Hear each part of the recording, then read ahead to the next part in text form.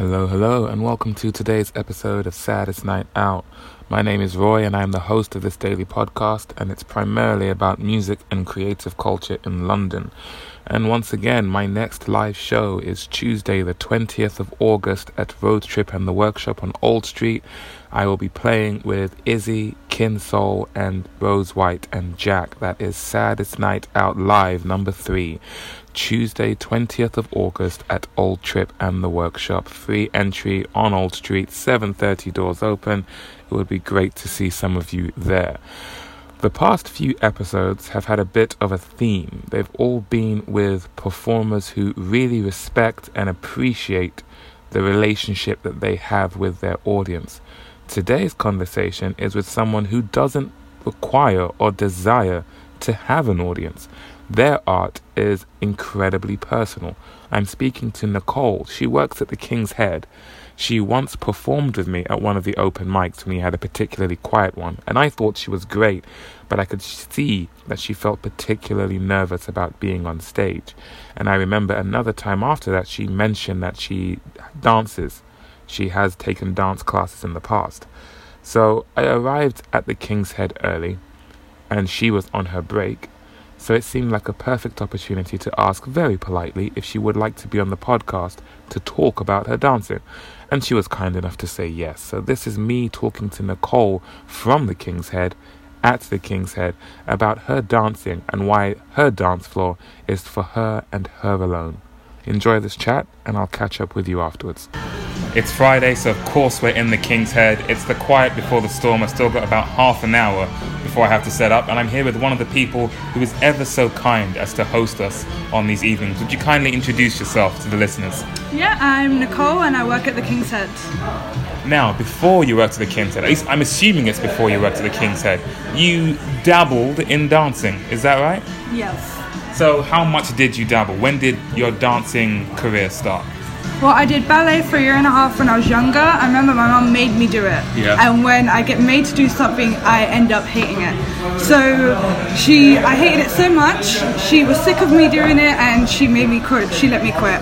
And then I remember afterwards, I completely regretted quitting it, because towards the end of it, I was just like really loving it. But I was so like, I get my own way now. She's actually listening to me, and just like, I'm very stubborn. Sometimes so stubborn that I actually hurt myself. Yeah.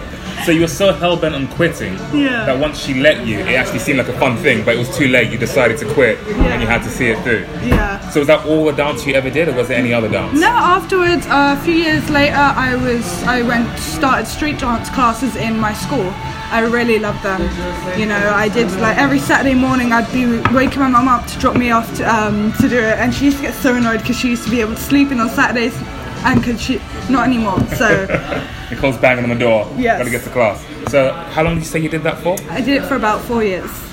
Any performances? No, I didn't. I wasn't really in the performing kind of mood. I just did it because it was something that I love to do. And, you know, just even hearing a beat, still like, you know, I just want to move straight away. So I love going clubbing. Well, I love it after a few drinks, because I'm also very shy. So you love the form of dancing, but not so much being on stage? Yeah. So was this like, after ballet, there was still some sort of hunger for dancing? Yeah. And as soon as I saw the classes and a few of my friends were doing it, I'm just like, yeah, why not? And then my friends gave up on it, but I just wanted to keep going. At that point, I'm just like, I'm not quitting. And was it after ballet, was street dance a lot easier for you? What I like to do actually is, my teacher, she was like very lovely, and some days it'd be only like me and her in the classroom. So what I would do is, because she was really good at street dance, I asked like, can we do a bit of a mixture, like a bit of a contemporary mix and a bit of ballet with the street dance, and she was really into it. Wow. So whenever it was just me and her in the class, or sometimes I'd stay behind afterwards with her, we'd kind of just like mesh, we'd just see where it takes us, you know. So it seems like you had a much deeper connection to the dancing than just like, these are the types of moves you do. Yeah. Was it like a form of expression for you then? It was, yeah. And actually even now, like, if I ever feel really stressed out, I put some loud music and dance away. It's like a form of therapy for me. What type of loud music would you tend to put on? I like something with a beat, but I do like something slow. I kind of mix my playlist up a bit, you know. Sometimes I like doing like a slow just ballet, sometimes I like doing just plain street dance, sometimes I like to have something that is between the two. And just freestyle whatever it is you're doing. And freestyle, just close my eyes and just like let all my emotions out there. Wow. I'm guessing you need some space around you so you don't accidentally knock anything over. Actually, no, I'm very good at avoiding things, you know, and my agility is on point. That's impressive. Now, ballet, I have a very rough idea of what it is, like plie and ballet shoes and pirouettes and things like that. Yeah. Street dance, I can nod and smile when someone says they do it, but I don't actually, what makes it street, first of all? That's a very good question. I'm not very good at I would not know the definition of that. But so what type of music would you typically dance to in those classes? I kind of dance to, again, my teacher, because she liked to kind of explore different avenues. She wasn't so like strict regimen of how it should be. She'd always kind of bring new music to the class every week. She was really into it. She'd do her research about it, and she'd just bring in whatever she'd bring in. It'd be just a great time because she was really into it. And is it in London that you've always had your dancing career? Yes, in London. So have you lived in London your whole life? Yes. As well as dancing to music, have you ever made any music? No, I learnt the flute in school. That's about as far as I can go. I bought an acoustic guitar to try to learn, but I'm just like, you know, my fingers are sore and I'm just not getting into this. Even when I was doing the flute, you know, like how you read the music, my teacher was trying to get me to learn how to read the music. I'm just like, it's going in through one ear, out the other. It's just something that doesn't interest me. Well, there was at least one point of interest because you and I shared a stage not too long ago. Do you remember what song it was that we did together? Yeah, Ho Hey by the Lumineers. Have you ever been on stage performing before? No. Never dance, never music, nothing? No.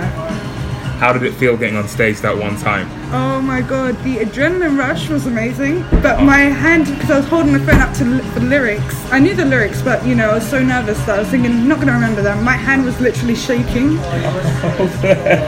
I was like, should I put it down? I tried putting it down. I was like, nope, I need it back up. But I'm just like, please God, don't let me drop the phone. But it felt good once you'd finished. Like the crowd really loved you. Yeah, no, but that's because all my regulars were there. Most of them were my regulars. So they had to cheer you on. Oh yeah, no, they had to. So is it safe to say you haven't caught the bug to want to come back and perform again? I do love the adrenaline, but I don't know if I can do that again. I don't know if it's for me.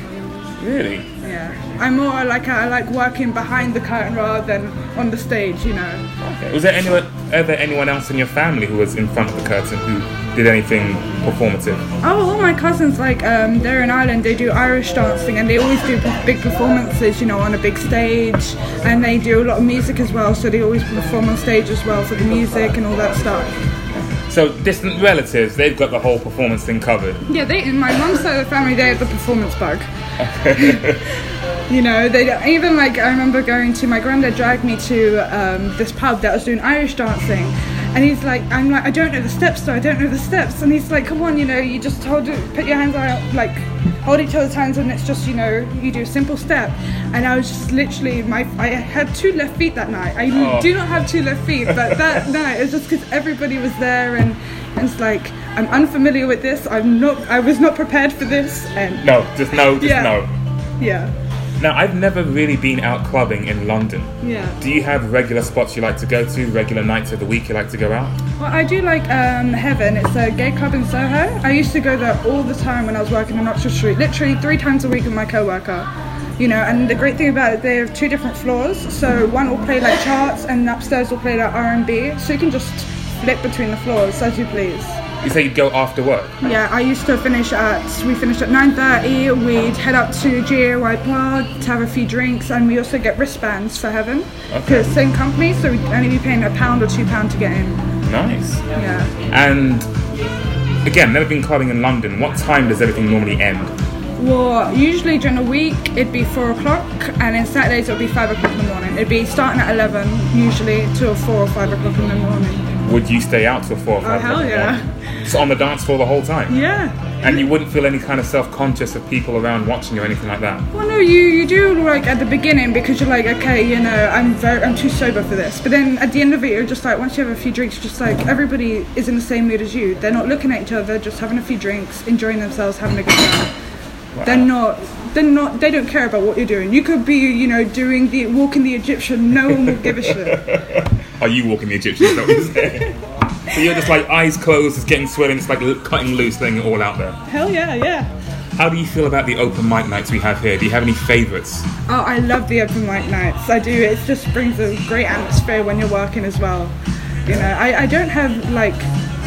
I'm very bad at names, so I do have a few favourites, but I haven't a clue who they are. Well, here's hoping we have another great night tonight. Nicole, thank you very much for your time. No problem. And let's hope we survive this Friday night. Here's hoping. Yeah, thanks. And that was that. Thank you very much, Nicole, for your time. And that was, a very interesting story. A different side of the coin to what the open mic can bring. Yes, there are a lot of people. Peter particularly comes to mind from episode 199, who really relish the opportunity to be on stage in front of other people and to perform and feel like the spotlight is them and to get the attention and the adrenaline rush, etc. In fact, last night we had another newcomer to the stage by the name of Rusana, and she had been meaning to perform for a while, but last night was the first time she actually did it, and I knew that once she just got over that initial hump of getting on the stage in the first place, she'd catch the bug and want to keep doing it. Whereas with Nicole, I was really grateful when she did perform with me. It was a particularly quiet night when she did, and as she described, she was particularly nervous. She had the phone in her hands. I played the cajon with her, and I said it was Hey Ho or Ho Hey, I can't remember which way around it is, but in that song, if you look out for it, it is by the Lumineers. It was very popular, I want to say about 5 years ago. It was particularly notable for having the vocal chant of Hey Ho throughout the song. So I was singing that part while she sang the lyrics. And there are some people who have their first performance and they're very nervous, but afterwards they're like, that was great, I can't wait to come back. But with Nicole, as you heard here, she was very nervous, she enjoyed herself, but she realized that wasn't for her. And it's interesting that she's been doing dancing for so long. But when I asked about performances, I was expecting, as tends to be the case with other conversations, that, oh yeah, I've performed at X and Y and Z, etc. But no, it's very much a personal thing. It's very much therapeutic. It's a form of expression. She even said after we finished recording that it can feel like a diary entry when she dances. And I find that relationship with your art form very intriguing. I think a lot of artists can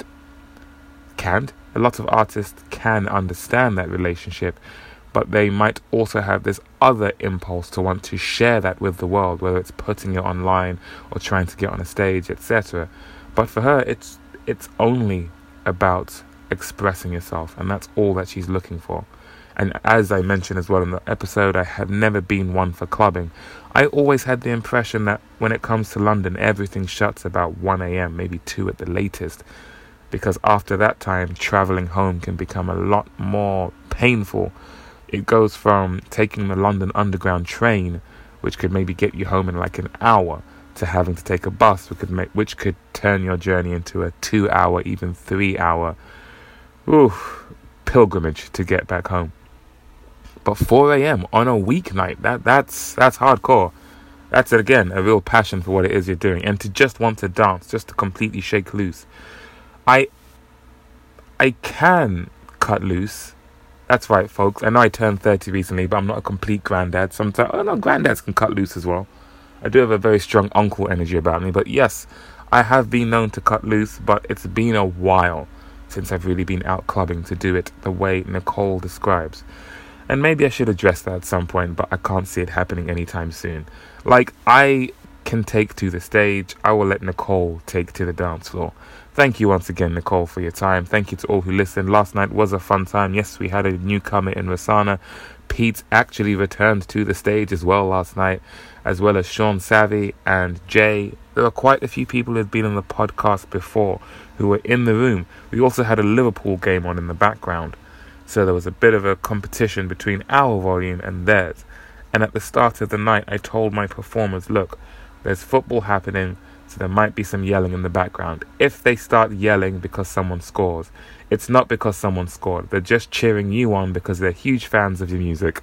So just imagine, if they start randomly yelling, it's just because they really like your music.